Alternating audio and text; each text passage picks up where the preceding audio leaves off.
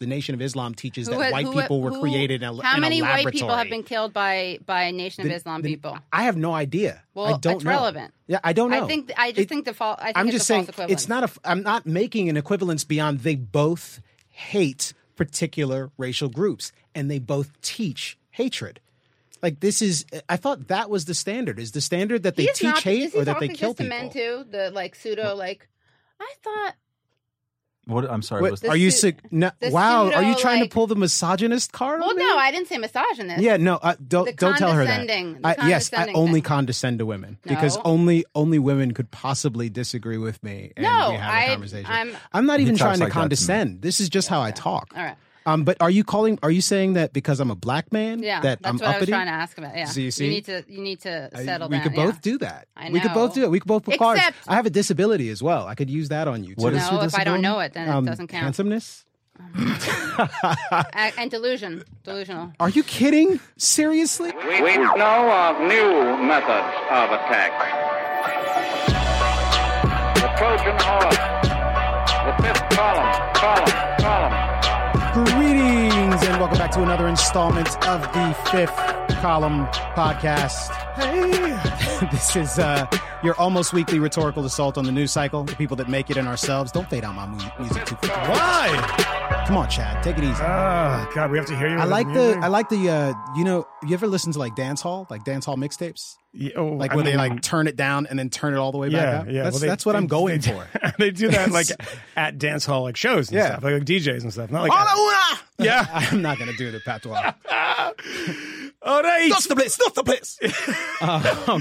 And then there's always like Butty Boy. Like, God, why did it get so homophobic so fast? Seriously, 2 minutes and it's homophobic. I'm Camille Foster. Yeah, I probably shouldn't say that. Are you guys drunk already? I work at Camille has a big glass of water, and I found a Corona. Yeah, in the fridge. Not drunk at all. We're just having a good time. Yeah. A few brief words of warning that this program typically features respectful, nuanced, and well-informed commentary about the media landscape, and various other things. There's frequently strong language, obscure pop culture references, and spurious allegations.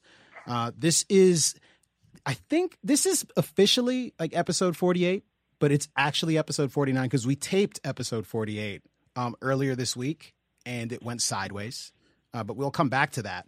The we I'm referring to is Matt Welch, editor-at-large of Reason Magazine, who is on the phone, and Michael Moynihan, national correspondent of HBO's Vice News Tonight. He's in the room. Yeah, can I interject here that it didn't, when you said we and it went pear-shaped, I wasn't here. By the way, you correlation here. And causation are two different things, but I think there might be some relationship between my absence and the fact that it was so fantastically awful, and not because the guests' opinions seem to be stupid and awful, but because I don't know. I didn't listen to it. You played me a few clips, and I was like, I thought it was you interviewing people in like a 7th grade classroom and saying, give me some political ideas.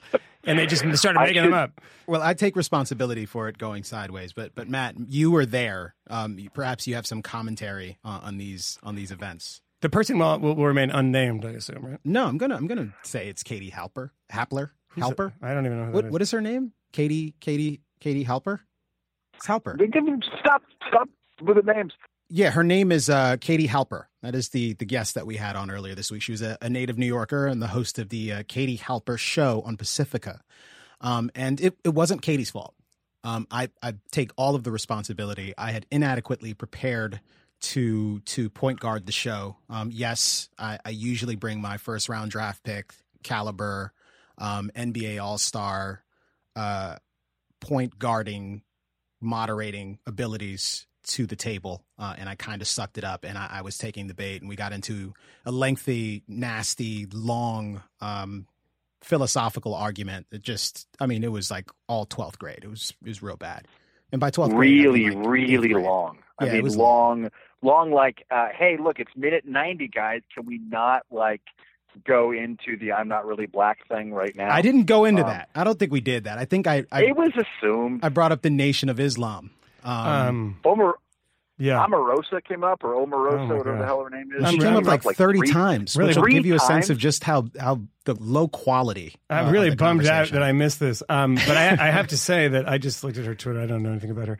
But the first tweet I see is, apologies to black autonomist who I called a neoliberal when he's not at all. And she says, I deleted the tweets.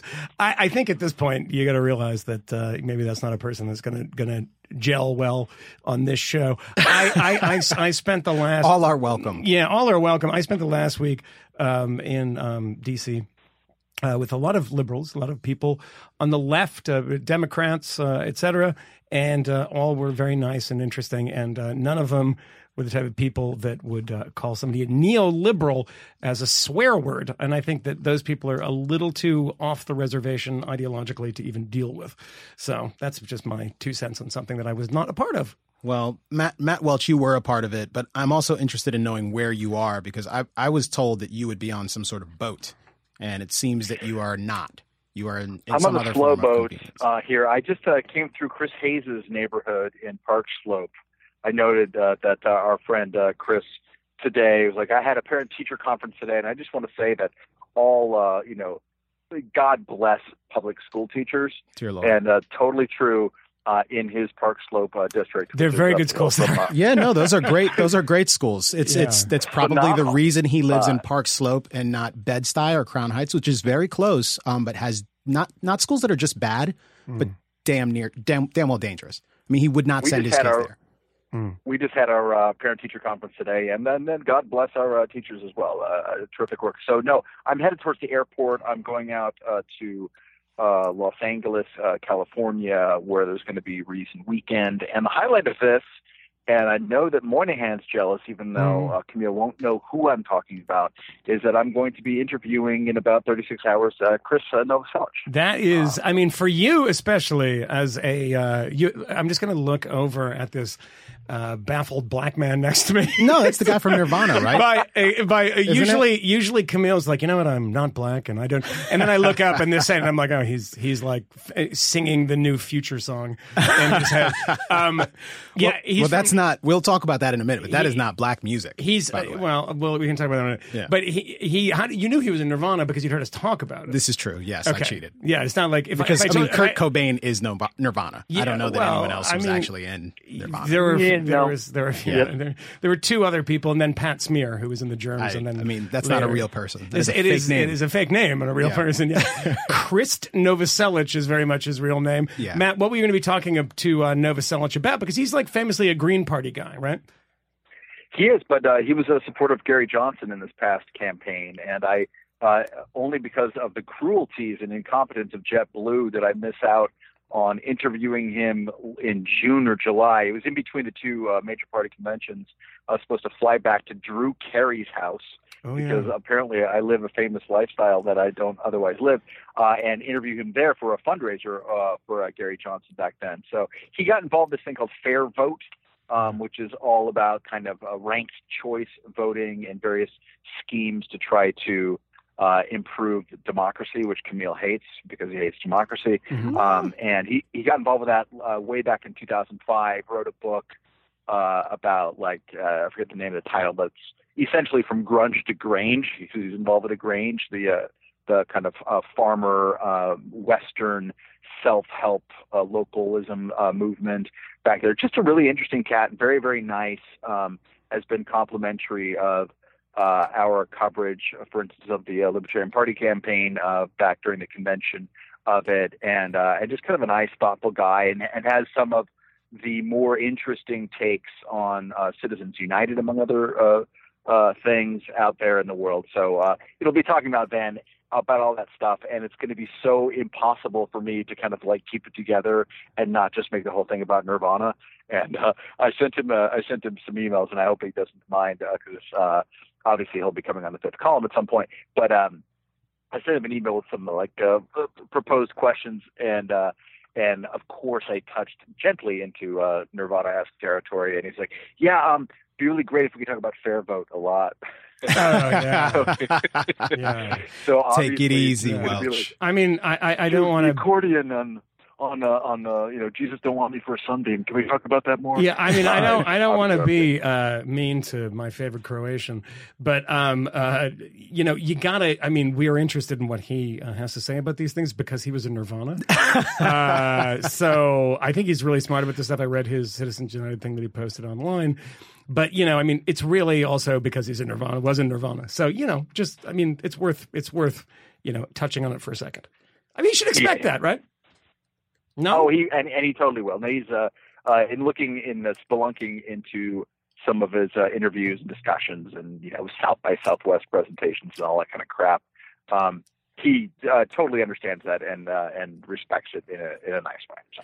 And I think he was born. I mean, his parents, ran away from a communist country. So I wonder. You can ask him about that too. I mean, because his parents are from Croatia, from the former Yugoslavia. He's born in Compton. I mean, the dude. He's born in Compton too. Yeah. He's straight out of Compton. I was born in Bellflower, which is a neighboring city. He was raised in San Pedro. I was raised in Long Beach, a neighboring city. So basically, what I'm saying is that I am in Nirvana. I think we can all understand that Nirvana wouldn't have been what it was without my musical contributions. Yeah. Wow. Yeah. Well, there we go. Well, Chris Novoselic coming up, and will that be available somewhere for listeners to watch or listen to? Yeah, I presume that we will be taping it for Reason TV, and there I will also make the ask for him. Apparently, he just is a gentleman farmer out there in Washington somewhere, and doesn't really do a whole lot with his time.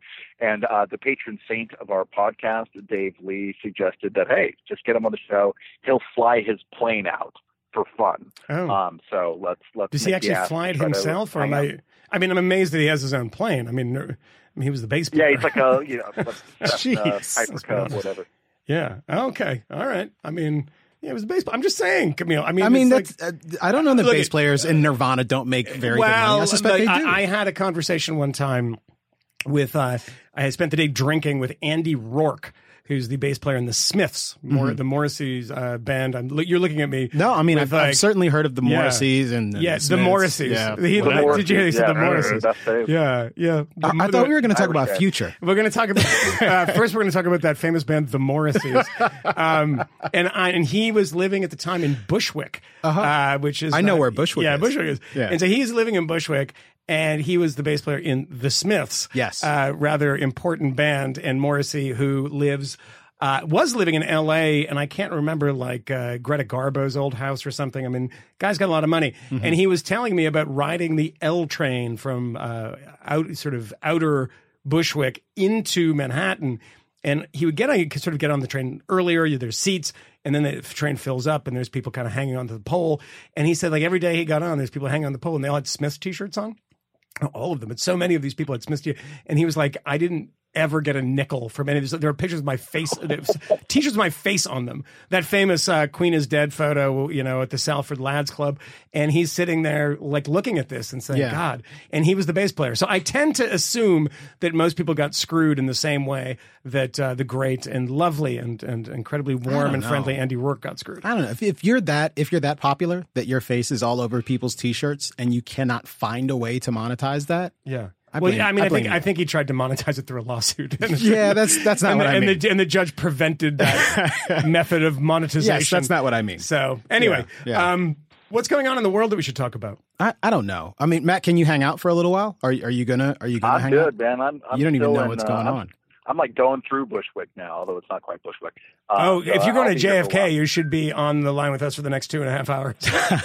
So you should be all right. No, it's actually pretty late in the evening, so he should be moving pretty quickly. Well, there are plenty of things in the news which we have yet to discuss.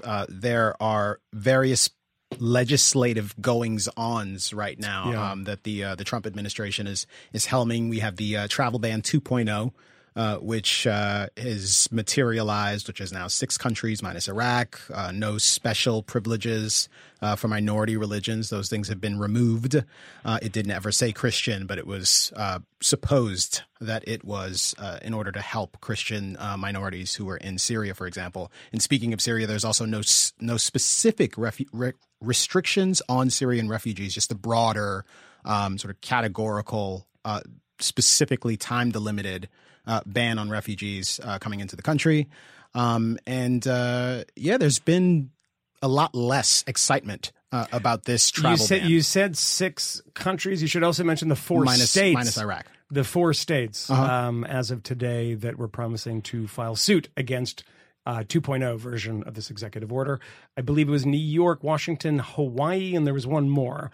They were kind of flashing by as I was on the train today from D.C. But I people. I omitted the detail about green card holders being omitted from this because that was a particularly risky situation. Do we know on what basis those cases are being brought? Go ahead. I'll just jump in because I've been deep into this stuff.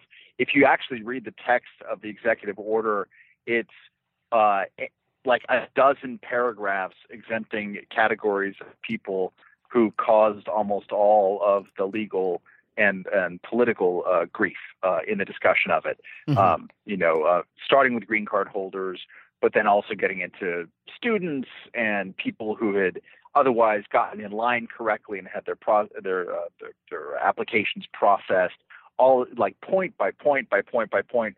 They were exempted from all of this. So there is no remaining due process arguments. And even though the media treatment of all of this made it seem like it was almost purely a kind of religious discrimination, possibly First Amendment and otherwise legal argument, that was always the thinnest read by far, because you had to say that you had to intuit that it was a Muslim ban, even though the word Muslim or Christian didn't appear in any of it. Right. Although it certainly appeared in the campaign and some other stuff that wasn't actually in the order itself.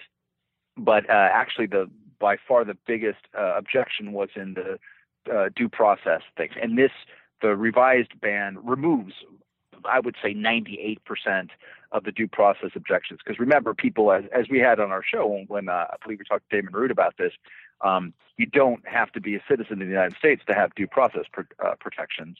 If you have a relationship here, if you live here, if you've done everything right, you have plenty of due process protection. The category of person who just does not are people who do not live here and have applied for stuff but otherwise don't have any special claim.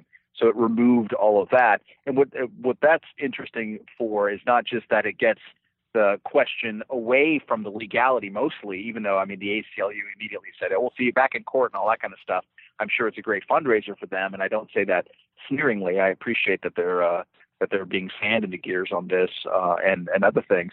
But that the argument now goes to a place which is where the president has the upper hand, which is you have a lot of executive order and latitude for this stuff, but it also gets to the content of it. Like, is it okay at a time when we now have something like 16 or 17 million refugees worldwide, which is up from 10 million just 4 years ago?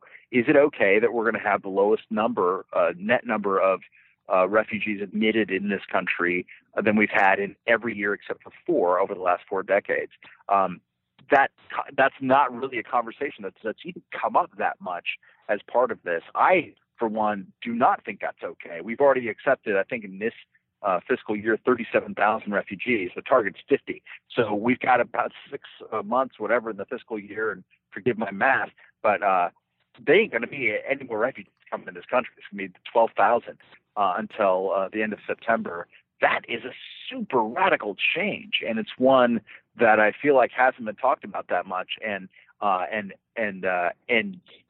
it's one that a president can do unless the judge in Seattle or other judges are a lot more adventurous than I even think that they might be. Yeah, it's it's the 1965 the Immigration and Nationality Act that said that no person can be discriminated against in the issuance of an immigrant visa because of a person's race, sex, nationality, place of birth, or place of residence, which has been cited in those court decisions. But I think the bigger thing is that there's no one has pointed out something that I think is fairly interesting. This hastily written first run was written by people who did not have the requisite legal background to write it. So you have Stephen Miller, who's involved in this, and Stephen Miller, who is a protege of David Horowitz, who did the Islamo-fascism week on his campus at Duke University and invited Horowitz in conjunction with that. And, regardless of what you think of that, the rationality of this ban, they thought they could squeeze it through by using this Obama kind of framework from the 7 countries and everything. But it's so poorly considered for a few reasons. I mean, the first one is that nobody from any of these countries has committed a violent act in the United States that we're aware of. There are people, and remember the Kellyanne Conway Bowling Green massacre. Well, I mean, the Bowling Green massacre, there was something to that, was a couple of Iraqi guys in Bowling Green who were caught, I think, in a storage facility moving material or, talking to an FBI agent. They'd been working with FBI agents who they were moving materials for. Yeah, and that doesn't surprise. And initially, I believe, were only sort of supporting this whatever it was financially, which was supposed to be overseas. Yeah, I mean, it's an executive order, one of the first things he did in search of a problem. I mean, so I think where it comes from, and I can hear eyes rolling and see heads shaking, and what it is, it's Stephen Miller's vision of Europe, basically. You have X number of thousands, Syrians, Iraqis coming into the United States.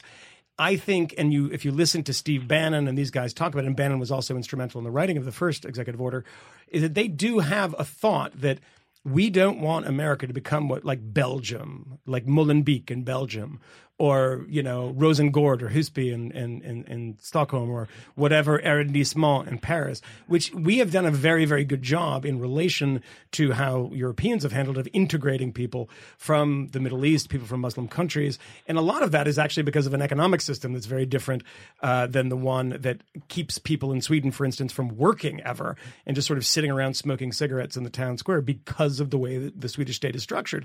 But that is what they're thinking of. I mean, this is what is the sort of fever dream of guys like Bannon and Miller is, Eurabia, this bat-yor kind of fantasy or nightmare that, is about as overdrawn as you can possibly imagine.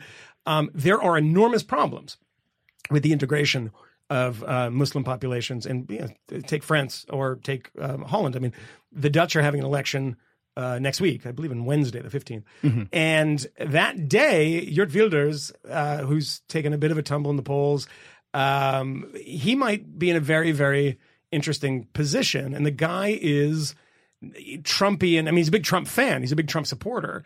And he is Trumpian in rhetoric and in ideology. And the peaceful, you can buy pot there and get prostitutes, Netherlands is about to put him on the precipice of power. And we don't want a similar situation. But the specifics of it, of how that happens in a country like that versus what happens in the United States, are so dramatically different that I don't know what the impetus for this travel ban is. It's responding to no specific problem and only a larger sense that we don't want to become like that. The imagined problem of the unique risk posed by people from this part of the world. And look, I think part of it is what Donald Trump has said repeatedly for some time now, that he is just doing the things he said he would do and checking those boxes for his supporters in order to say, look, I accomplished the stuff I said I would, is rather important. And it is interesting, though, because no one is talking about this. For the most part, folks are focused on healthcare reform, and a little bit today, being Thursday, they are beginning to talk about this $1 trillion infrastructure. I'm going to get my piece. I can't find it on me. And I have a little nicotine. Go ahead. Withdrawal. Keep going. I'm not judging you. So he's going after this $1 trillion program in order to build bridges, the infrastructure program. And I suppose the real action here, and Matt, maybe you can speak to what the sort of Liberty Caucus is doing with respect to this legislation, because it actually sounds like, the fundamental issue here is that there are fissures actually beginning to show, at least a little bit, with respect to this piece of legislation, the actual healthcare reform proposal that's been submitted by the Trump administration. The fact of the matter is that it has a bunch of things that are being held over from the Affordable Care Act. A few things that it's actually expanding, if I'm not mistaken. Some of the tax credits are actually a little more generous. They're trying to normalize the treatment of, say, purchasing insurance if you are an employer or if you are an individual buying insurance. And from the standpoint of many conservative organizations, Americans for Prosperity, for one. Heritage, I believe, has come out and said something about this. Cato is not a conservative organization, but they certainly support sort of free market solutions to healthcare. They've been fairly critical of this piece. And some of them met with Trump the other day. Right. They came to the White House to express their displeasure. Yes. Yeah. So there've been letters written, but it also seems like there are conversations happening. I mean, Rand Paul was and Donald Trump were tweeting at one another publicly today, apparently after having met. And Donald Trump was suggesting that he believes that Rand Paul will get on board. Matt, is Rand Paul going to capitulate here? Are they going to get along and be friends and to sort of connect this other thing, the infrastructure legislation that's out there that's being imagined as sort of the next thing that Trump will try to do? It seems to me, to sort of ask the playing politics question here, that at least a part of what is happening is sort of positioning himself to be able to give away things in connection with that $1 trillion program, the infrastructure program, which conservatives, if it were a Democrat pushing this stuff, would probably be a little displeased with. But since it's a Republican, it's totally fine. It's great. I think that one of the only reasons why the infrastructure thing is being talked about at all right now, and yes, he has talked about this throughout, it was always going to be a thing, but early on in the administration, they talked about it in terms of, we got some other stuff we need to take care of here, so we're going to talk about that next year. The reason why it's re-upped, and I'm guessing here, right. So take that for what it's worth, is that they're going to need some Democrats for Obamacare, because your Justin Amash's, your Freedom Caucus people are dead set against it. You've already had Rand Paul, Mike Lee came out shooting guns, and that the Republican majority in the Senate is, last I looked, 52 to 48. So I just subtracted 2. I'm pretty sure I can do some math here. And it's not just them. It's also, if I'm not mistaken, and apologies if I am, but I heard this in a green room, so it must be true, but that Susan Collins and Lisa Murkowski are against it because of the proposal to cut Planned Parenthood funding. There's going to be lots of reasons to object on this. Ted Cruz, who is as principled as a ride to JFK is without potholes. If you can all follow where I'm going with that. He came out and said, well, I don't think this is going to have enough votes to pass. So you bring up infrastructure because that's going to buy Democrat votes. And there's even in the Wall Street Journal had a big piece today about kind of some of the flesh and bones from the infrastructure project. And it included the phrase high-speed rail. And if there was anything that's designed to make libertarian, conservative, Republican, whatever, not Democrat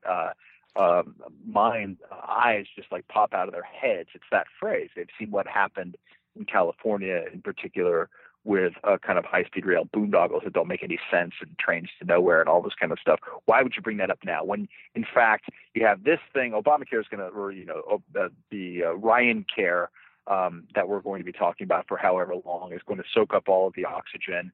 And then the next thing to do it is going to be the border tax / corporate tax reform. And that you've already sketched out a first year of pain there. There's no way you're really actually going to get any infrastructure stuff done, probably. So you bring it up now because you want to start the process of buying Democrats, which is something that the Democrats are not keen at all to do. There has not been any Democratic cooperation with Donald Trump so far, and for understandable reasons, because, very early on in the presidency, you had millions of people in the street saying hell no and wearing pussy hats. There's a very strong we've never seen a new president as unpopular as this guy, and he inflames passions. Certainly no one's actually passionate about the Democratic Party in a meaningful way, but there's this thing on the street that is, don't cooperate with the son of a bitch, which is a pretty healthy reflex as far as I'm concerned. So, I think that's why we're hearing about that now. I think this thing's dead on arrival. I'm always interested to discover how wrong I am about everything, but it's really hard to imagine. Right? Breitbart.com is going crazy about how terrible this reboot is. The only person that I can tell that it likes this in any meaningful sense is Paul Ryan, And well, he kind of has to at this point. It's his baby. I mean, if this dies, this is very problematic for him.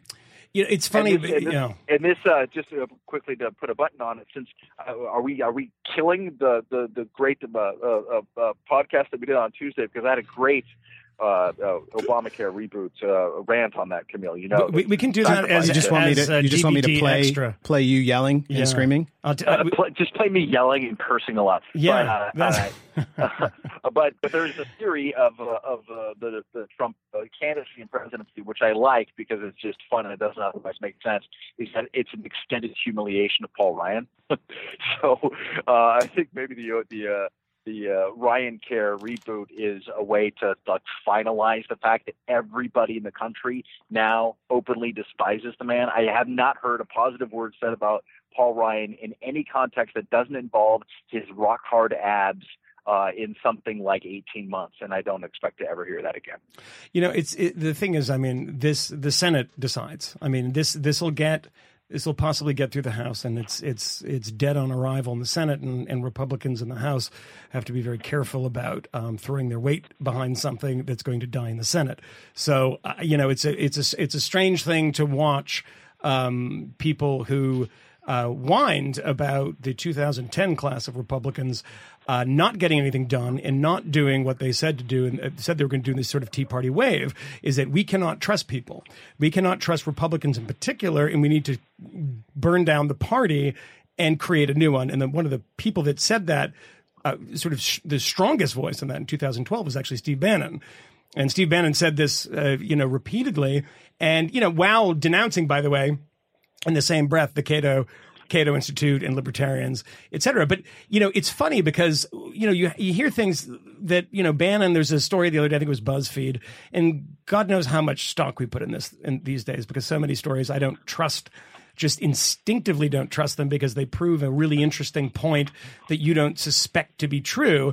And one was the DACA story, the Dreamer story, that the preservation of that was pushed by the one and only Steve Bannon, who was the former head of Breitbart, the great immigrant-hating website. And so I don't know what to think about that, but I see I'm consistently trying to find an ideological core here. And this might be a fool's errand. I mean, but one of the things I think that is confusing, and I think that is clarifying at the same time, is that Trump, of course, doesn't have an ideological core, but the buck does stop with him. He does get what he wants, period. And that has been clear from early reporting and people who have been inside the White House and leaking stuff from the White House. But, remember this Buy American Steel bit about, if we build those pipelines, we were going to do it with American steel. That they've walked that back. They are not going to buy American steel. The anti-globalization crew wants to have, the Keystone Pipeline, the Dakota Pipeline, all built with American steel. By the way, no, not going to happen. Are you getting arrested, Matt? I hear sirens in the background. You're like Rick James on the back of Street Songs. Look at the back of that record. It's great. He's actually in the back of that record. He doesn't get arrested. The two girls he's with does. Rick always got off. But this thing about his ideological core. Look at this bill. There is nothing, it's not even the Freedom Caucus. There is nothing conservative about it. And there's only so long, I think, when you see the Heritage and the Heritage Action Network, their sort of legislative arm, going and petitioning the president and saying, this is a bad idea. And Heritage has flipped on so many things, including trade, and softened on all of their principles that they've been developing for 40 plus years for the purpose of getting close to the administration. And I wonder what the breaking point is, because this is a guy who we try to say, well, he said this and he said this. He said this about foreign policy. He might be a Rand Paul type guy or Ron Paul type guy. And then he might be a kind of, put John Bolton somewhere in spitting distance of the White House. The guy is a man. He's somebody who practices the politics of instinct, and to have Paul Ryan on his feet clapping during that non-State of the Union for expanded family leave and all this stuff. It's like, God, what is happening? What is the breaking point? And I think the interesting thing about this bill is that it is showing these cracks, and there are people, the Mike Lees of the world, some people in the Freedom Caucus, saying, you know what, we can't get along. And all the Trumpian people saying, don't make the perfect the enemy of the good. But this isn't even good. and this is a really, really bad moment for the White House, and they're gonna this is gonna go down in flames, and it's gonna hurt them in the long run. Yeah, I mean, the purchasing insurance across state lines is sort of the one like valuable thing. Sure, but it solves very little. Well, I think that's exactly right. I mean, given the level of regulation that's accompanying this piece of legislation, and I'm not particularly pleased with this. Matt, I don't know if you have any other takes on this, but I did want to share part of your freak out the other day. Oh, is this the unreleased freak out? Yeah, so this is something from unreleased from the lost episode. Oh God. It's going to look like when you were given the keys to the car. They did not. This is such a pathetic failure from a policy and organizational standpoint. It boggles the freaking mind that Ted Cruz was spending time and expending political capital in 2013 saying, I'm going to shut down the fucking government because we can't fund Obamacare. Imagine all of the red-faced time that he spent reading fucking Dr. Seuss on the Congress floor instead of saying, okay, who's working on doing the next thing? And what would it look like if we have a president? They didn't spend any fucking time doing this. And so I am going to lick up the delicious tears of Republicans crapping on themselves as they look and see what they have created here on their hands. Wow, Matt Welch. Yeah. Wow. You know, I just want to say this. I don't like the language. I think the language is a little strong. Very strong. It was a little strong. Yeah. I like a clean podcast. You dumb motherfucker. And if you had to sit through 2 hours of Camille being accused of Uncle Tomming Omarosa and like gender splaining, and then just back and forth, and refighting whether Trump has distanced himself properly from David Duke. I mean, every tedious argument that he's ever been wrong about was just like re-brought up again. You would wait a minute. Did you say he's been wrong about? Are you referring to me? Yeah, sure. Dear Lord. Dear Lord. I'm saying that because I'm going to get out of my car in about 1 minute. So, okay. I just wanted to get into darts before I pieced out. Before you go, I did find some choice audio that I wanted to share with you both, which I thought was fun. There's clearly a fifth column here in the United States that needs to be dealt with. Oh, do you know who that was? Steve Bannon. Was that Steve Bannon? Wait. Oh my God. Let me try my Steve Bannon number. What's up, Mumbles? He's like Tom Menino, the former mayor of Boston, Mumbles Menino. Yeah. What was that? That was part of a compilation video about who did he say was the fifth column? He's referring to I suspect the Jews? like Muslim immigrants to this country. Oh, the Muslim or at least he's talking about refugees in some context. I actually did not hear where that quote came from. Yeah. It's part of a compilation video that I saw getting shared around on Wait, Facebook. So you're playing out of context quotes? Yeah, but I just like that he said that's a fifth column in the United States. It's just true. And it needs to be dealt with. It needs to be dealt with. This is true. So, go on your trip. I'm going to mute for a little bit, all right, and I'll try to get you on the other hand. Oh, you're going to keep talking. Okay, yeah, whatever. Right. We'll keep talking. Just don't interrupt us when you come back. Yeah. All right. Yeah, whatever. Well, he's going to come back with some TSA rant, isn't it? They touch my balls. Well, this is one of those things where we've talked a lot about sort of some of the legislative stuff that is going on right now, but this has also been a week filled with various non-troversies, really exciting, important matters. Early this week, everyone hated Ben Carson because Ben Carson suggested that slaves were immigrants, and that they had dreams for their children and aspirations and hopes for the future. Monster. And of course, they didn't have those things because they were horrible automaton slaves that didn't have dreams and hopes. And can we do the we do the Trump throat clearing? Can we do the Ben Carson? Yeah, he's like kind of a ding dong. Anyway. No, I mean, look, Ben Carson. Well, this I think there's two things. Ben Carson is actually quite bright. He is a brain surgeon, and he is like a groundbreaking brain surgeon who's done all kinds of incredible things with people's brains, like separating conjoined twins. That's magical. But Ben Carson doesn't know a great deal about policy, and he is awkward. He's awkward as hell. And when he gives this speech, he's sleepy. He's sleepy. Yeah. He does this weird thing where he pauses and he rubs his hands together. Yeah, who does Gargamel. that? Like villains. Yeah, Villains in it's movies. Gargamel. Yeah, totally. Gargamel. Gargamel from the Smurfs. Oh yeah, okay. What a weird reference. Why not like a Bond I mean, villain? Gargamel rubs his hands together. Yeah, I mean, I think I'm sorry. Goldfinger does too. But go ahead. Well, at any rate.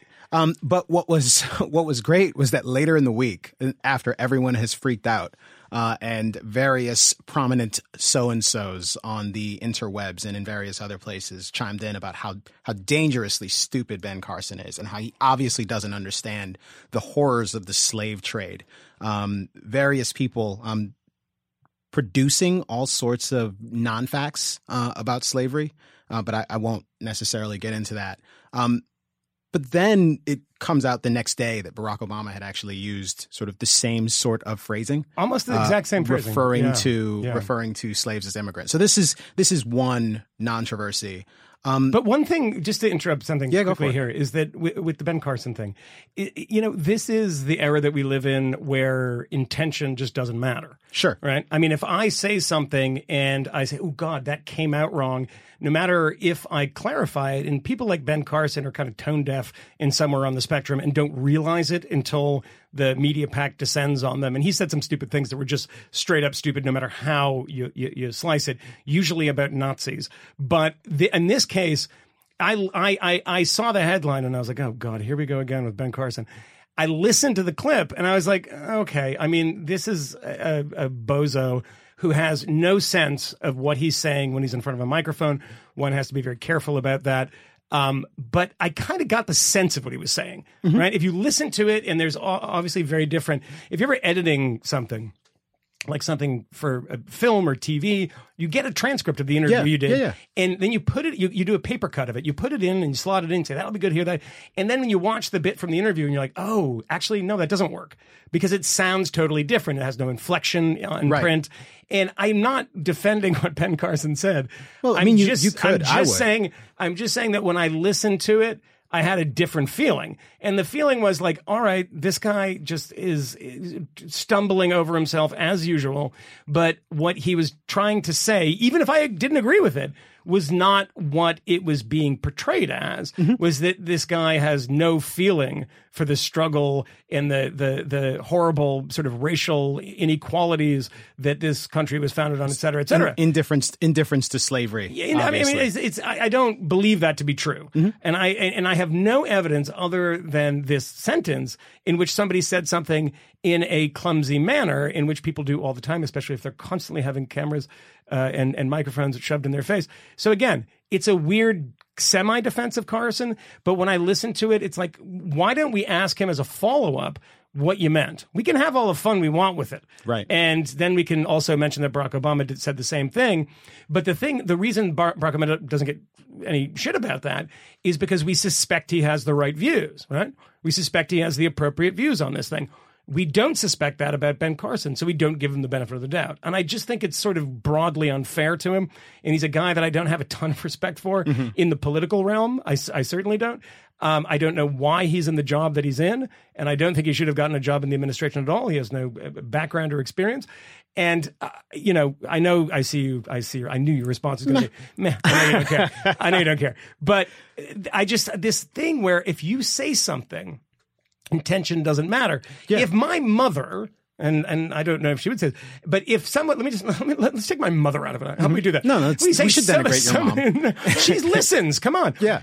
If it's not me denigrating her. Well, I'm not denigrating her. Hear me out. 65-year-old, 70-year-old person says he's a lovely guy. He's a nice young Oriental. There will be a sort of pillaging of. I mean, we will attack them in every way, dig through their stuff. I haven't heard anyone sort of speculate about what might have happened to Ben Carson were he a white man and had he made the same quote unquote error. I think there's not really an error made. No, I think it'd be worse for sure. But I think that in the intentionality of these things, if you say Oriental and you've been living in some small town and you're older and you don't go on the internet and you don't know that the world is changing in this way, why don't we give those people a bit of some slack? Because we have to sort of judge them by their intentions. And we don't do that anymore because we have too much fun sort of virtually signaling about we are right about this and you're wrong. Yeah. We are good people and you're bad. And it's just exhausting. Have we seen anything else about the, is it Khizr Khan? Who's the Gold Star dad? Shockingly, that disappeared. Yeah, that story has disappeared. And this is the story where earlier this week, I believe it was Sunday, he was supposed to travel to Canada for a speaking event. And this is the father of the young man who was killed. I believe it was in Iraq. And he spoke at the DNC. He and his wife did, and they made waves because there was this conflict between them and Donald Trump, then candidate for president, nominee of the Republican Party, had been criticizing him. And at any rate, he is going to speak in Toronto, and all we find out via a press release, a very sort of hastily prepared and sort of crudely dispatched press release, is that he received word from some agency that his ability to travel was under review, and that he perhaps should, I guess he wasn't informed that he should cancel his trip, but he decided to cancel his trip as a consequence of that. And there was a tornado, a tsunami of reporting on this all over the place in various publications. But a funny thing was happening. When folks would reach out to him, he would have zero comment. Thank you, but I don't have any further comment on this matter. And that story has since disappeared. Moynihan, you have a phenomenal radar for fraudulent news, for various things that are sort of suspect and strange. Why is it that someone would be in a situation where they're simply unwilling to respond? Is it out of fear? Is it an expectation that you might be persecuted by the Trump administration? Because at this point, the previous travel ban is no longer in force. The new travel ban hasn't been announced. It doesn't apply to him. And wouldn't apply to him. And so far as we know, multiple agencies have been sort of asked about this, and no government agency has suggested, one, they won't talk about his specific case, but they all said that we don't contact passengers to tell them about their travel status. And if you're an American with a passport, you are free to go. And one actually, and I don't know if it was DHS that hinted to a reporter actually to say, I don't know anything about those, but you might want to look at, it was that kind of thing. And I don't remember the exact formulation of it, but it was about his global entry status, which is essentially TSA pre-check for people traveling abroad and coming home. And the curious thing about this is another one of those cases in which, all of this stuff, to people who tweet this stuff without knowing the facts, without really understanding the situation, let me frame it this way. You're empowering the Trump administration. You're empowering those people in the government who believe that the media is, quote, the opposition party, because you act like the opposition party. Because this claim, and by the way, I want to be very clear about this, there are a lot of people that are good journalists who are were kind of circumspect about this and said, hey, let's not go crazy in this until we know details.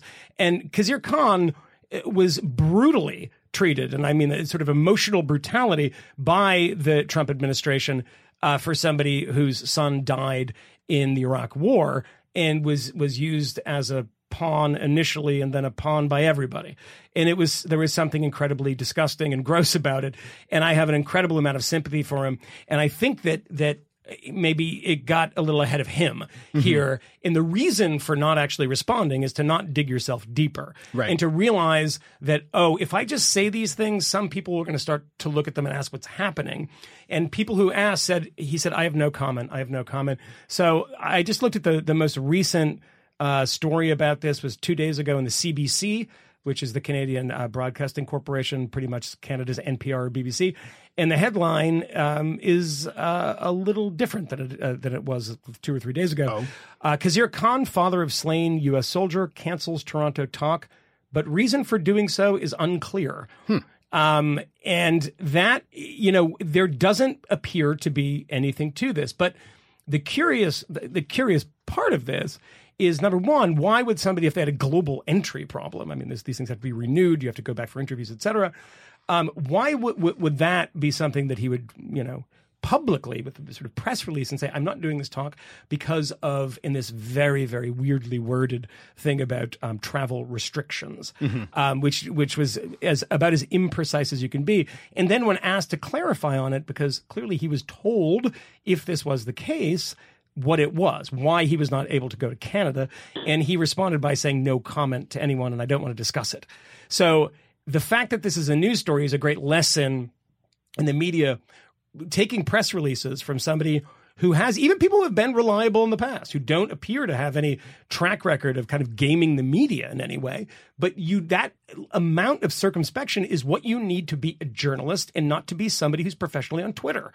That's what separates journalists from average people that post things on Facebook. It doesn't matter if you're left, right, or center. Everybody I know on Facebook posts something that is unverified and ultimately turns out not to be true, 2 times a month. I see it constantly. I saw one today, and I was maybe pull my hair out. And it's like, guys, take a look at this. Take the quote, put it into Google, see if it's true, see the context of it. It doesn't take long. If it takes you a little longer to spread this poison on Facebook because you want people to know, don't you want to know if it's true? Journalists, we should be apart from that because we should have a sort of measure of training. It's the difference between taking a paper cup and, dumping it over a little ash can that's on fire and being a firefighter. Those firefighters know what they're doing. They should. They understand how to do this stuff. Journalists should understand how to do this stuff. And on getting some sort of press release and having the legs that it had, why did it have those legs? Well, because it fit our narrative. It fit our preconceived notion. Well, I mean, part of it also, though, is just the hysterical sort of mood of the moment.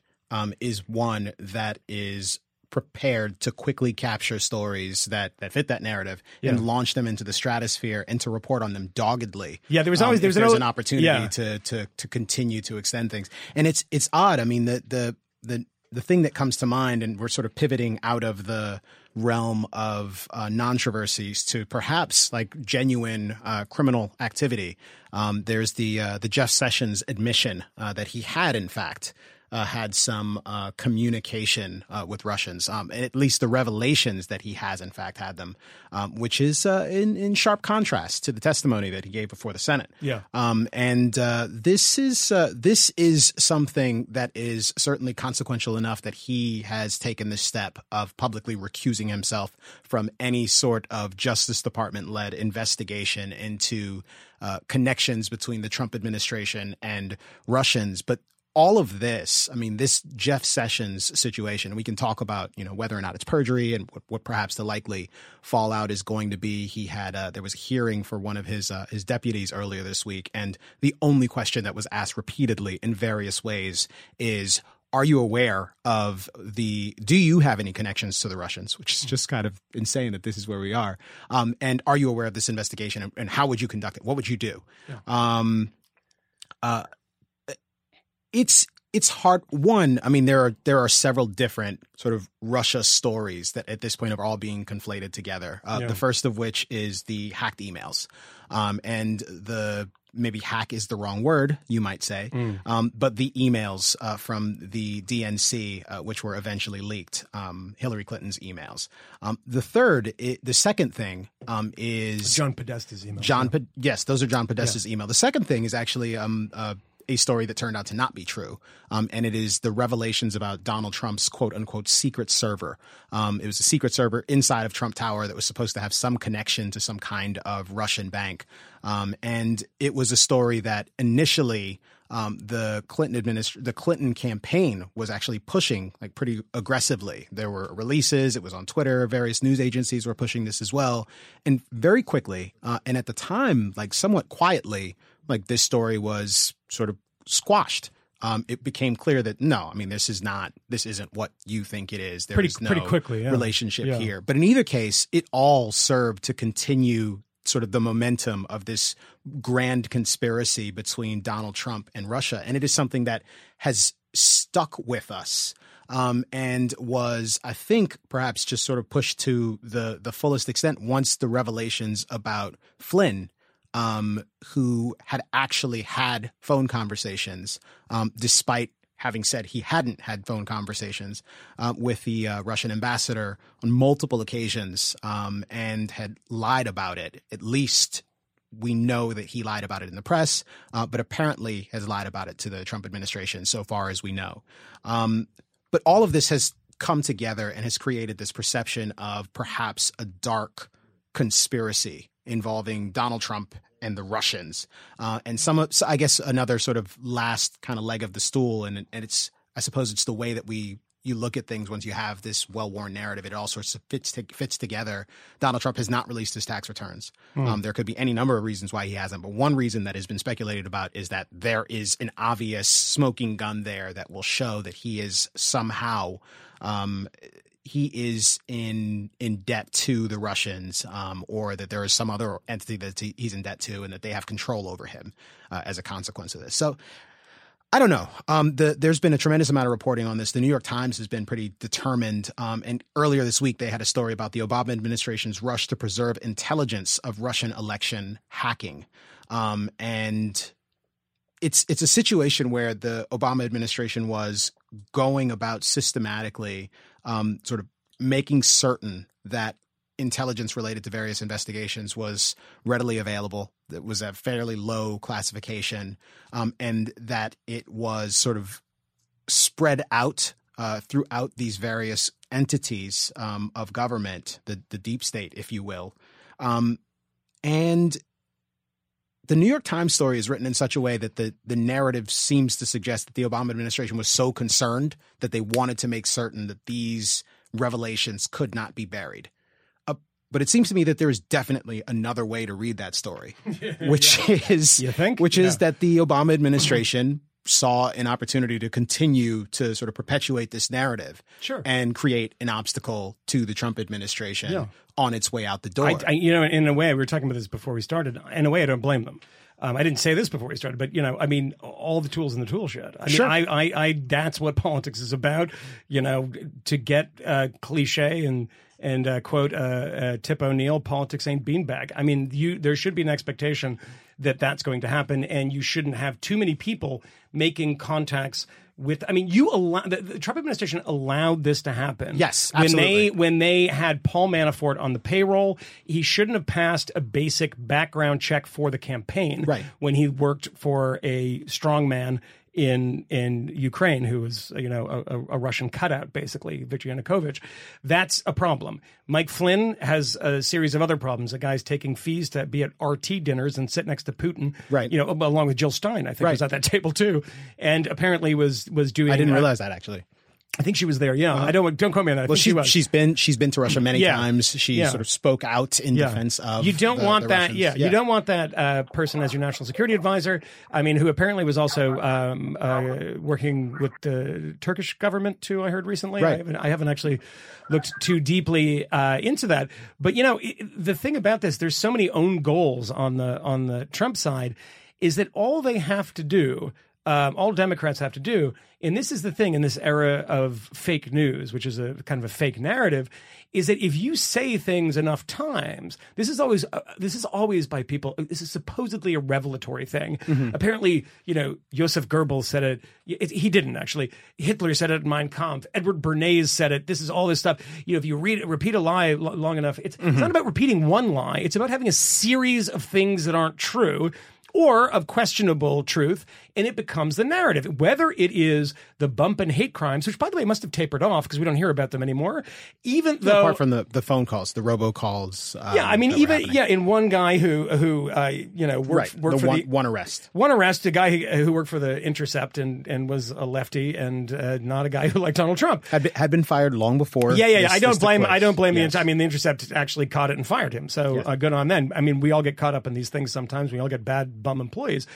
So it's not their fault. But, that narrative was so, you ask anyone, especially anyone in a big city who is sort of vaguely paying attention to politics and listens to Morning Edition on NPR while they're, fixing their coffee and, making their bagels and the rest of it. And they're like, oh yeah, well, the hate crime wave is like, well, is there any proof of that? Well, of course there is. We heard the stories. It's like, well, yeah, no, any schlub can go and paint some graffiti somewhere and then run away, take a picture of it and say, look what's happening at my school.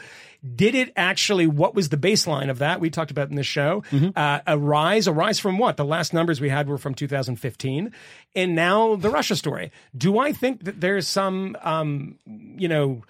bad stuff coming from the Kremlin?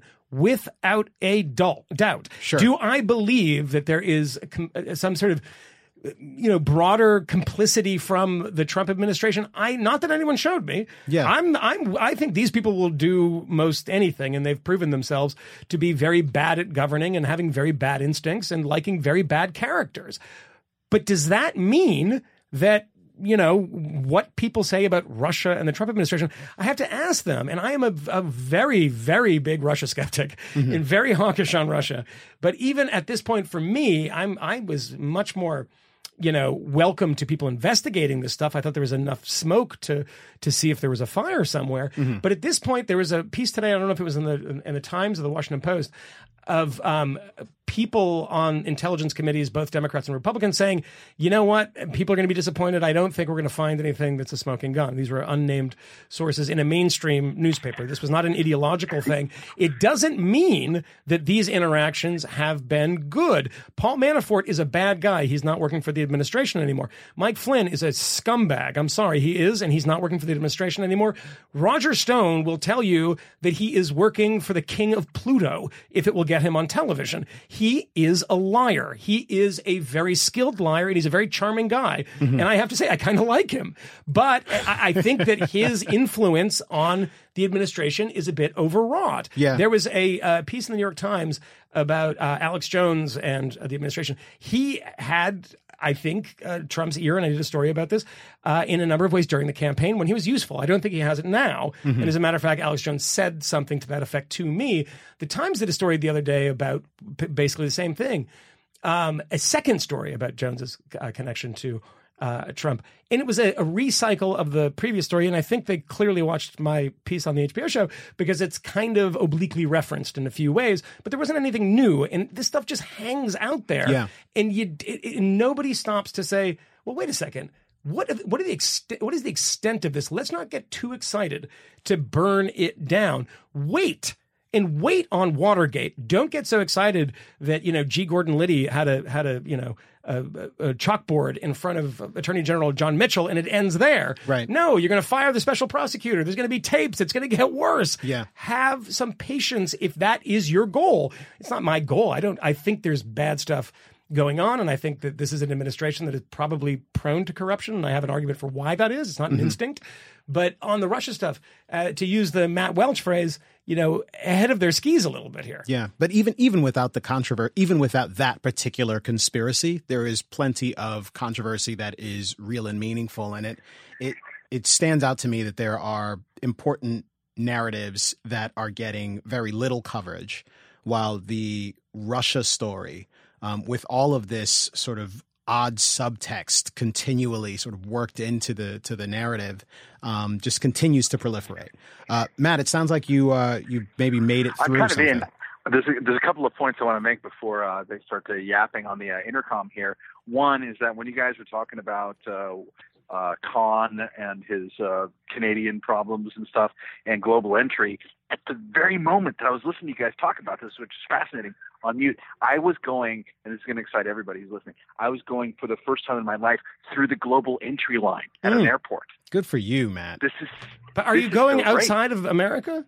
Because no, it's your pre-check. It's the pre-check line. Pre-check. Yeah. It's a pre-check line, but it's also global entry. Yes, I go to this is true. France every year. Yeah. So just kill all the birds with one stone. And a quick, anecdote of one. So it must be true, is that the people who wait in line for that line are even worse than the people who wait in the long line. Oh, yeah. Yeah, for sure. They're monsters. Yes, we are. We are in the shortest line in history. This is great. We won the lottery. We don't have to take off our shoes or our belts. Like, the only thing you have to do is to put your keys in your, backpack. That's it. Yeah. That's it. And so you also have to say whether you think Alger Hiss was a spy. Yeah, it's like a Hugh Hewitt take question. a Hugh Hewitt test. Yeah. Well, they also ask you to put your foot on a Quran now. That's been happening for a little while. That was in WorldNet Daily. And I saw it. I saw it in WND. The guy in front of you sits there, and there's like nothing but space between his stuff and the belt, right? Like, see, now they're talking. They're right there on the belt. He's like, oh, should I take off my keys and put it in my backpack now? I mean, they're really, really stupid. Shut up, intercom guy. The other thing on the Russia business. Yeah.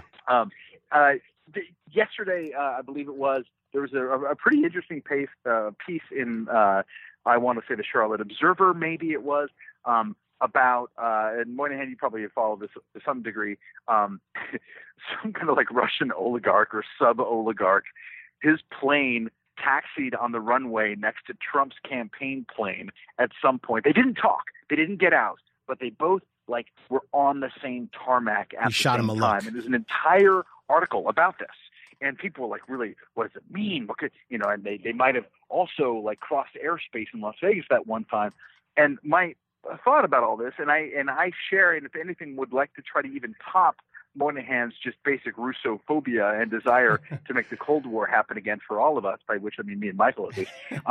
But what do you think is the end of that rainbow? Yeah. Seriously, two planes on a tarmac together at the same time. I don't know if this is the same story, but it's equally as suspect. There was a story carried by Cox Newspapers that I think there was a Tampa Bay Times, and the headline is this: why did Russian oligarch pay so much for mansion owned by Trump? And it was a Russian oligarch who paid Donald Trump $95 million for his Palm Beach mansion in 2008. Playing the long game there. Yeah, playing the real long. I bet because in 2008 there were many people who they knew. Yeah, they knew he had a shot at it, a real shot. Yeah, I bet he's going to be president. I guarantee you, he's going to be president. That kind of stuff is it was $13 million more than the most expensive Palm Beach mansion up for sale at the moment. But it doesn't say whether or not it was worth that much. It just said it was more expensive than the most expensive Palm Beach mansion sale up to that moment in 2008. I mean, we are really grasping at straws here. And what it does is, of course, empowers all of these Trumpian Breitbart types who say there is a massive media conspiracy. There's not a media conspiracy. These are individual people trying to get a story noticed in this, dog-eat-dog media market. The Tampa Bay Times in 1990, that story would have wended its way, into the press, the mainstream press, the Times, the Wall Street Journal, the Washington Post, if it passed muster, right? It's just isolated in its little cocoon of Tampa Bay media. I mean, now, everyone's in these small papers and smaller markets and blogs and tweets and the rest of it are trying to get a piece of that pie because they can. Recall that in the 90s, and about 1996, Hillary Clinton had a bit of a show and tell when she was talking about the vast right-wing media conspiracy she did on some morning show. And I can't remember if it was her or one of the people in the administration had a little thing where they said, here's the cycle of news. Here's how these anti-Clinton stories start, and here's how they're laundered into the mainstream press. And there was something to it, actually, because they started a lot with this guy, was it Ambrose Evans Pritchard, who was the D.C. correspondent for The Telegraph, and he was a big Clinton conspiracy theorist. Telegraph's a very real newspaper. So British press reports, and then it kind of funnels away. And it took some time. Yeah. And there was a point to that. And it was like, well, that's kind of how these stories are seeded. We can no longer have those press conferences where we have the schematic that shows how this dirty news gets into the bloodstream of the mainstream news. It's just everywhere. Right. And everyone competing nonstop to be the person like, two Russian plane. Yeah. Oh, he bought a Russian guy bought the house. If I'm in Midtown Manhattan, I could. There are a lot of people whose houses and apartments were bought by Russian oligarchs. I wonder. Is part of it means nothing. Yeah, is part of this that the media that has sort of made this pivot towards adversarial journalism in certain places that they're just so out of practice doing this stuff that they can't do it, or is it really that they are sort of that hysterical? Because the problem here is I think we all agree that Donald Trump has very unique problems. There are things about him that are just plain awful. Yeah, it is true that he does lie in a way that just in a crazy way. that is unusual compared to other presidents. He's a sociopath. They lie about similar things, as I would argue, but he lies in a different way.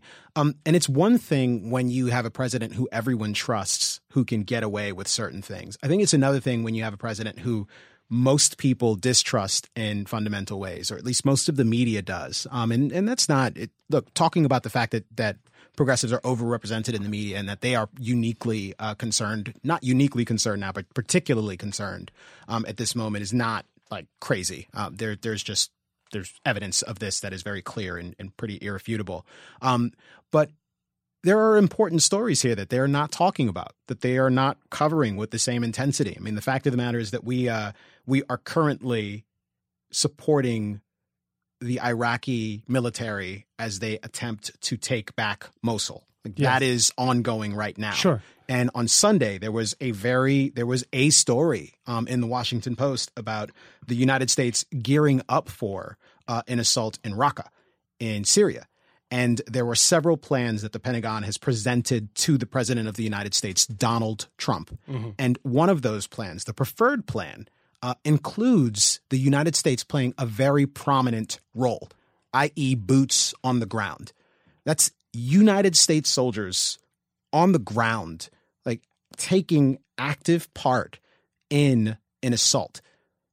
This seems like a big deal. I'm sorry, but to stress that point and agree with you, is that American troops and boots are on the ground in Syria now, and this is not a special forces way, in a very overt way. And they were in Manbij, and I guess it's in northern Syria, on Sunday, and there are photographs to which the Pentagon responded, well, yes, that was very deliberate. And those photographs are of American military vehicles driving, and there's a series of them. They're in the Times and the Guardian. This has gotten almost no attention, and flying enormous stars and stripes flags as they were driving. And like American troops are in Syria, and their military vehicles are in Syria, and this is a big deal.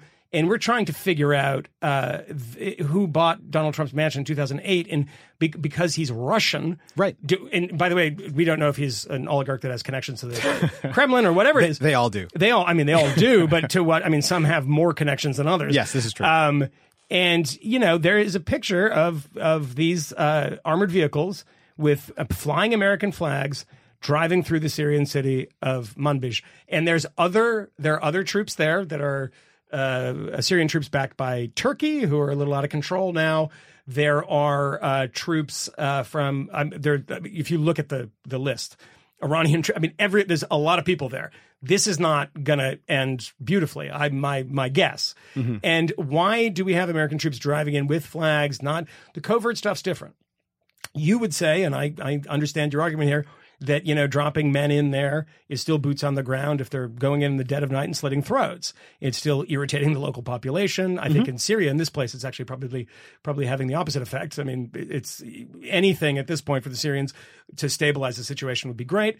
There are Iraqi forces in there that are American-backed, but they're essentially Shia militias. It's a very complicated situation, right? It's incredibly complicated. And this complication is something that Americans should at least try to, understand, avail themselves of all the available information, because we have said in the past that we will not make these mistakes that we made in 2002 and 2003 by knowing so little. That was referred to as a rush to war. I mean, remember we went to war in Iraq, I believe in late January, February of 2003, which is, almost a year and a half after the attack on the Twin Towers here in Washington and the plane in Pennsylvania. But it took a little bit of time, right? It took a little bit of time. The rush to war was, maybe not the best way of attacking that argument. But here, we're going to see the slow kind of American and Syria has been a very slow process already. And I've been talking, and something I'll reveal later, I've been talking to a number of people over the past 2 months about Syria and about this decision, people from the previous administration who've been very gracious with their time. And we've talked very seriously about what the Obama administration did and what they did not do, and what the kind of fissures within the administration were. Mm-hmm. And there were massive ones of people that wanted to take a much stronger hand, and Obama taking a much softer hand. And by the way, saying in Jeffrey Goldberg's piece about the Obama doctrine that he didn't want to be governed by Massachusetts Avenue think tank people when it came to Syria. So that there's two sides of this that are pretty interesting. But right now, Obama, you passed a red line. Let's do something about it. We didn't do anything about it, right? Okay. We agree or disagree about that. Now it seems to be a very slow creep that while we're all talking about Russia, we're all talking about the healthcare bill, we're all talking about the tweet storm that was, the blubberings of a mentally ill man about being wiretapped, which came from a Joel Pollak version of a Mark Levin. Yeah, we didn't even get into that. I mean, it's madness. It's untrue. The administration is having a hard time defending it. Mm-hmm. Sean Spicer even seems embarrassed by having to answer these questions, as are all of his other surrogates. Actually tried to bury it pretty quickly, saying, well, I'm not going to answer questions about this anymore. Exactly, because this is going to be investigated by Congress. Because there's nothing to investigate, and the guy read something on Breitbart, and he tweeted about it because he has no self-control. That's the actual answer. And if you can't say that because you'll get fired, it's best to say nothing. But as this is happening, there are things happening in the globe. American missiles, very big, sturdy American missiles now being deployed and have been deployed in South Korea. Wow. After the missile tests that were meant to frighten the South Koreans, the Japanese, and the Americans. The Chinese government said the other day, it's an incredible role. The Chinese premier who showed up at Davos, by the way, and talked about globalization and, integration of the world community. The premier of Communist China. This is an amazing moment when Donald Trump is saying, let's retreat from the world and destroy globalization. So China is seeing this vacuum much in the way that Russia saw the vacuum in Syria. And there's no reason, there's huge Russian strategic interest of bombing Aleppo into a pile of dust, right? Except to fulfill that mandate of a great power in the Middle East that the United States stepped away from. So what's happening now is the sort of peacenik Donald Trump, much like the peacenik Barack Obama. I'm not opposed to wars. I'm opposed to stupid wars. All of a sudden, the military is beefing up its activities in Syria, beefing up its activities in Iraq, and very much beefing up its activities in South Korea, which is one of the most terrifying places. And the Chinese told the North Koreans in a very ridiculous but clever, diplomatically clever bit of moral equivalence, said, hey, both of you guys got to chill out. The North Koreans and the United States, both of you have to calm down. Let's come back from the brink. Because the Chinese, of course, have one desire here. They do not want America would win a war in North Korea. There's no doubt about this. We would win it very quickly. And it's not the same thing as a sectarian nightmare like Iraq or Syria. We would win it fast. And what China doesn't want was an American client state on its border. It doesn't want refugees. It doesn't want this. It wants to control that weak, psychopathic puppet state of North Korea. And it's getting a bit panicked now that things are heating up. And this is all a result of Donald Trump's presidency. And this is being roundly ignored. Yeah. No, I mean, it really is terrifying. I mean, and one thing you didn't mention, I mean, is the increasing tension with Turkey and the United States as a consequence of the pending incursion, further incursion into Syria by the United States military. But again, this stuff is complicated already. Yeah. But there is at least a universe in which we could talk about these things, and perhaps if there is going to be this intense excitement and this enthusiasm for finding stories about things that might agitate the American people, and particularly progressives and anyone who is deeply concerned about Donald Trump. This is one storyline that you could push, but instead the choice has been made to push sort of the subtext. Yeah. The Russian conspiracy, and you're the Manchurian Trump. And you're right, too, with Turkey. I mean, United States forces are allied Remember during the campaign, I think I made a joke maybe on episode 2 of this podcast when Donald Trump was debating, and he has a few things on a card that he knows to say, right? This was the Kurds. Oh yeah, no, just and I my response was, how many fucking Kurds do you think there are? You believe that there's this zombie army of Kurds that can just take care of everything for us, and now we're fighting along. Militia alongside basically of militias, Kurdish militias that are linked to separatist groups that the Turks don't like and they consider view them as terrorists. Yeah, I mean the State Department actually termed some of these people terrorists. Öcalan's people in the PKK and things like that. This is stuff that we have to pay attention to because it's stuff we didn't pay attention to, and it was much easier. Honest to goodness, it was much easier in Iraq. It was much easier to predict. That's kind of terrifying. Well, it is. It was much easier in Iraq. This is true. If you empower the majority Shia to take over in the de-Baathification of just ridding the Sunnis from society, yeah, it got complicated in the sense that, the sort of Soleimani brigades of Iran start thing. There's all these people coming from Syria, actually, and the regime in Syria was allowing people to cross the border and, build roadside bombs, et cetera. And it became a sort of pan-Arab and then a pan-Islamist force that showed up. But the initial thing, even we didn't pay much attention to, which is the basic Sunni-Shia conflict. And in Syria, you have, Sunni, Shia, Alawites, Kurds. I mean, it goes on and on. Yazidis. I mean, this is not an easy situation. But if you look on the other side of the world, it's still an easy situation. But in North Korea, every single person, and I had 2 people that are very, very high level of the Defense Department said, look, we had a deal in 1994 with Kim Il-sung, the founder of the People's Democratic Republic of North Korea, a Juche disciple and psychopathic Stalinist who wanted a deal for a variety of reasons. The philosophy of self-reliance of the North Koreans. And then it came unraveled, and they cheated on this nuke deal when Kim Jong-il became the dictator of North Korea.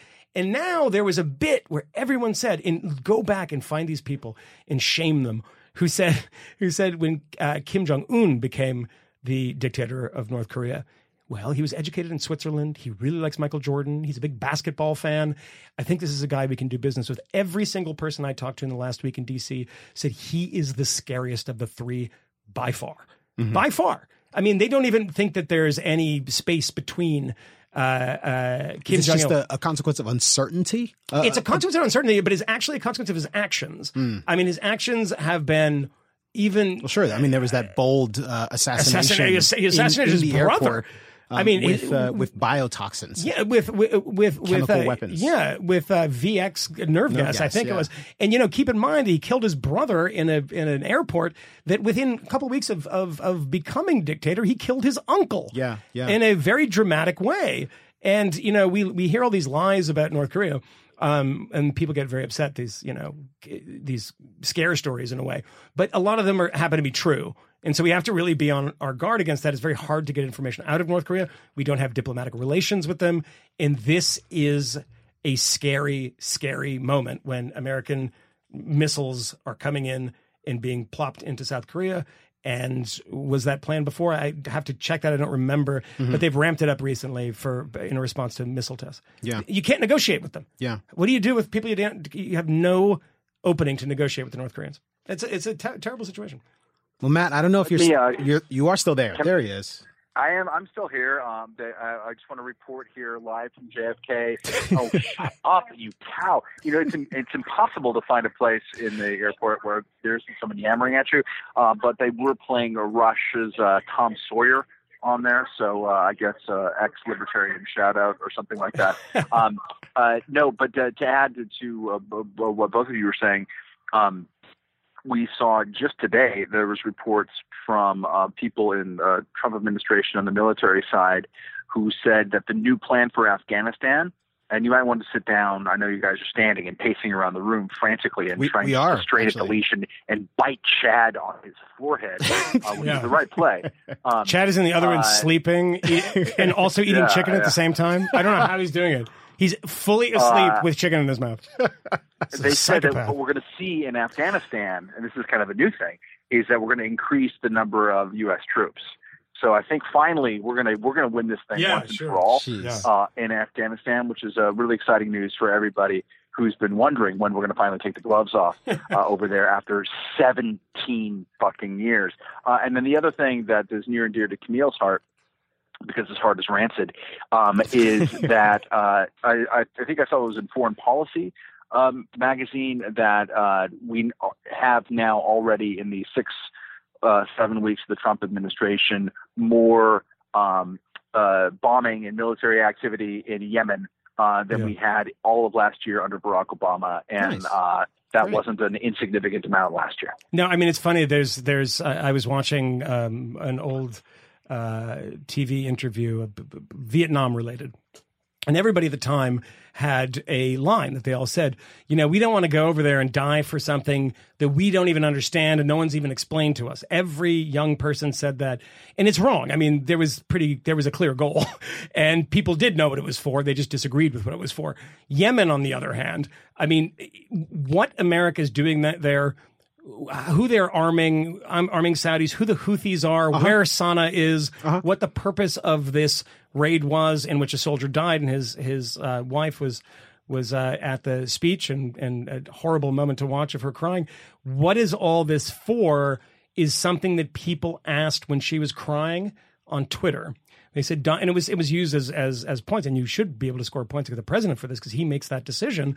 Score points on this and say, Donald Trump, explain, you made this decision over dinner. Let's not talk about where he made the decision and talk about why he made the decision. Right. What is the purpose of putting boots on the ground in, whether it's a flash in and out like a killing of Osama bin Laden job? Was the purpose of this to gain intelligence? Okay. From whom?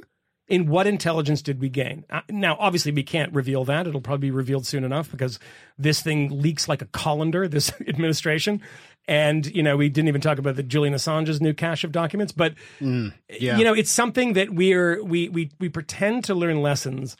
Americans, people across the globe, never learn lessons from history. They just don't. So all of this hand-wringing after Iraq will learn this lesson about the intelligence and about how and I always ask people, what on earth would we have done if the situation was exactly the same, lined up exactly the way it was before? Again, how do we judge that intelligence that we can't see? We have to trust these people. Well, we hold their feet to the fire. Okay, great. Let's ask them for more proof. And then they trot, Colin Powell out to hold up some vials and be yelled at by Yoshka Fisher, and then it's over. And now we're in a situation again where the terms have changed a little bit. A lot of this intelligence gets out in different ways, and we don't even ask the most basic questions because we don't have a big enough footprint in Yemen, and we maybe only have a few armored vehicles driving around northern Iraq. But this stuff gains steam very quickly. And I go back and look at the questions that people said in 2006. This is what we should learn, the lessons we should learn from Iraq. Have any of those been learned? And are people asking those questions now? No, they're distracted by, was Donald Trump watching girls piss on each other in the Moscow hotel room? Which, by the way, is the answer is obviously yes. And it's the only quality of his that I actually enjoy.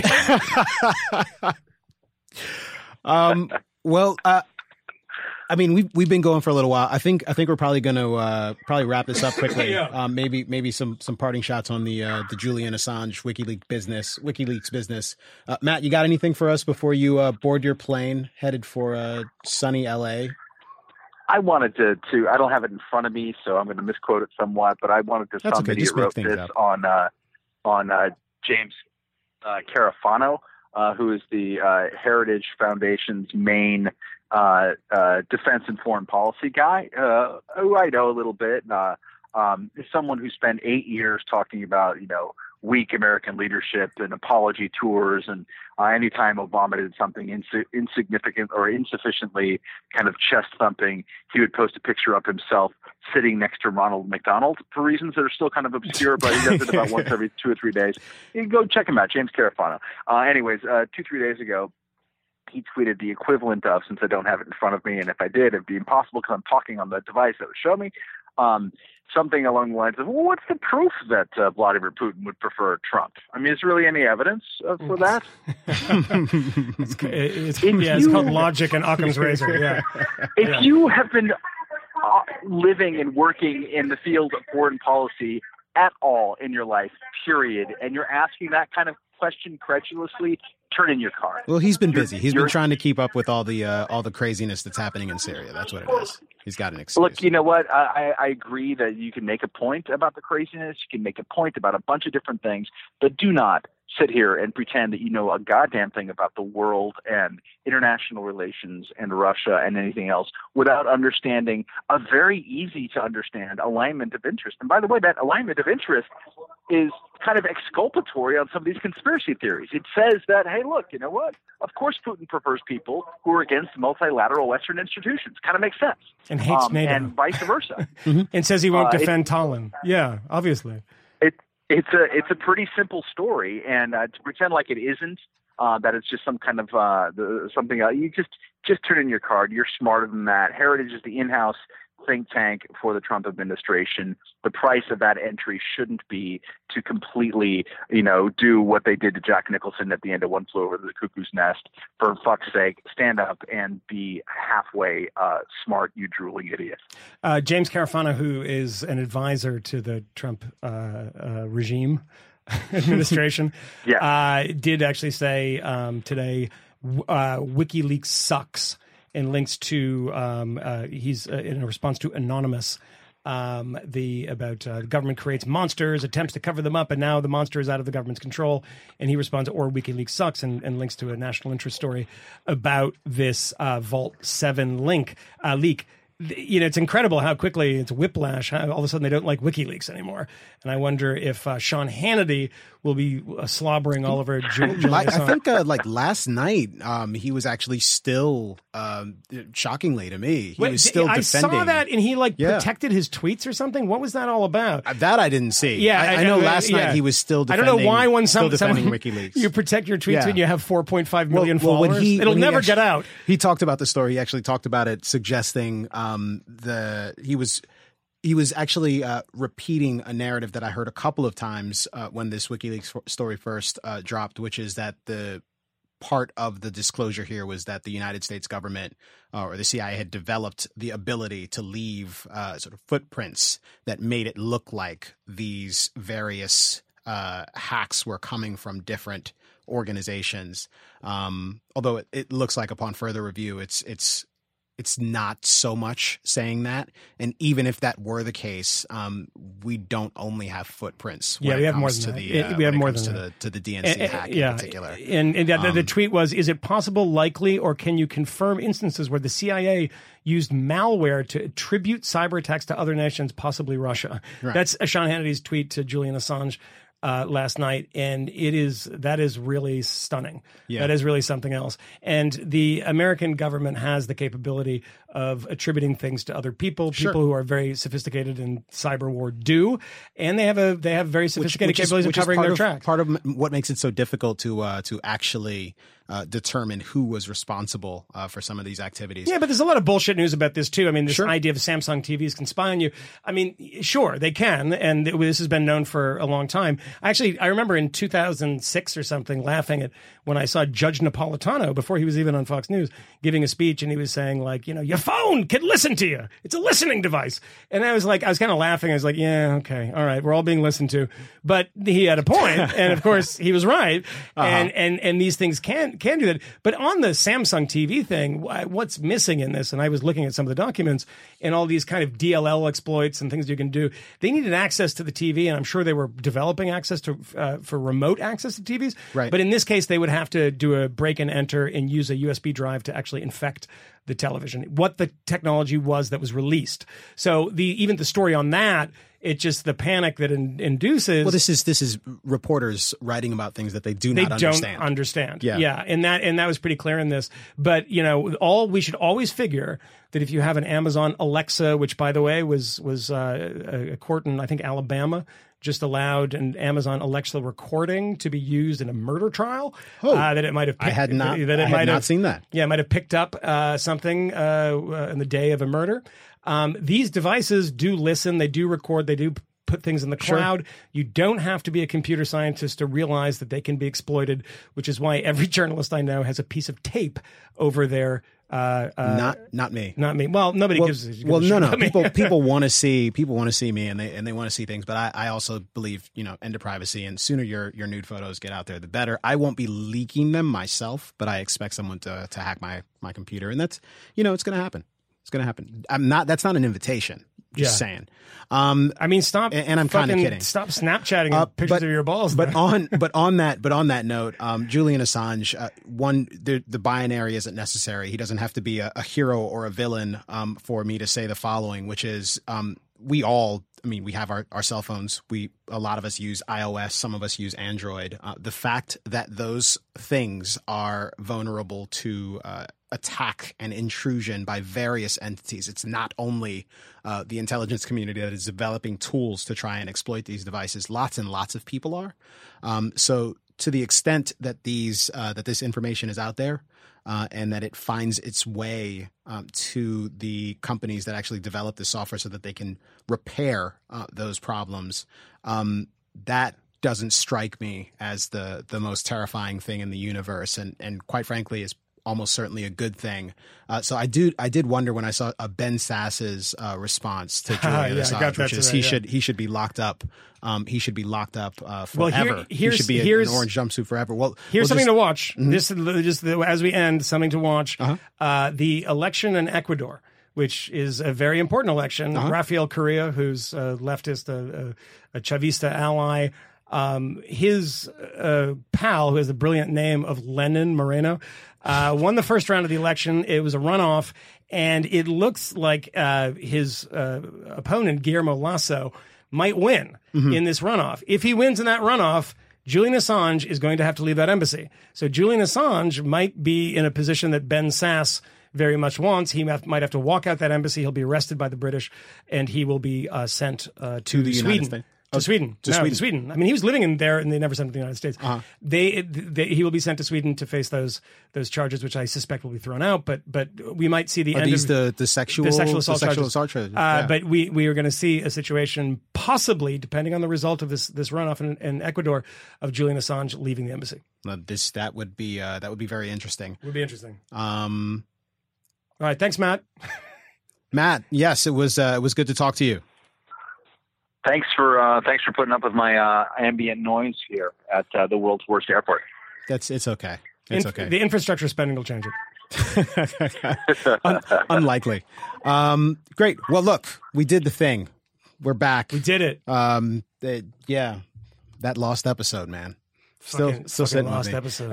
I didn't have my greatest moments there. I thought that the thing that we did before, the experiment, by the way, kids, the feedback has been very strong, very good. And we might be doing more. I appreciate everyone who listens. Well, you suggested that you, myself, and Matt, someone should do one once a month, and I like that idea a lot. If you guys like that idea, you can comment on it. Well, they've all said that they like that idea. They want you've that. actually asked about the No, I didn't ask about that, but they like that I did it. I think they'd like if you did it too. We'll choose a victim. Matt will do one, I'll do one, you do one. We alternate months. Okay. And that'll be our special episode for the month. And if you want to hear the lost episode, send me booze and I will get you a copy. You will never get it. I'll Dropbox all been deleted. Yeah. No, it hasn't. Been handed over to WikiLeaks. You just played some of it.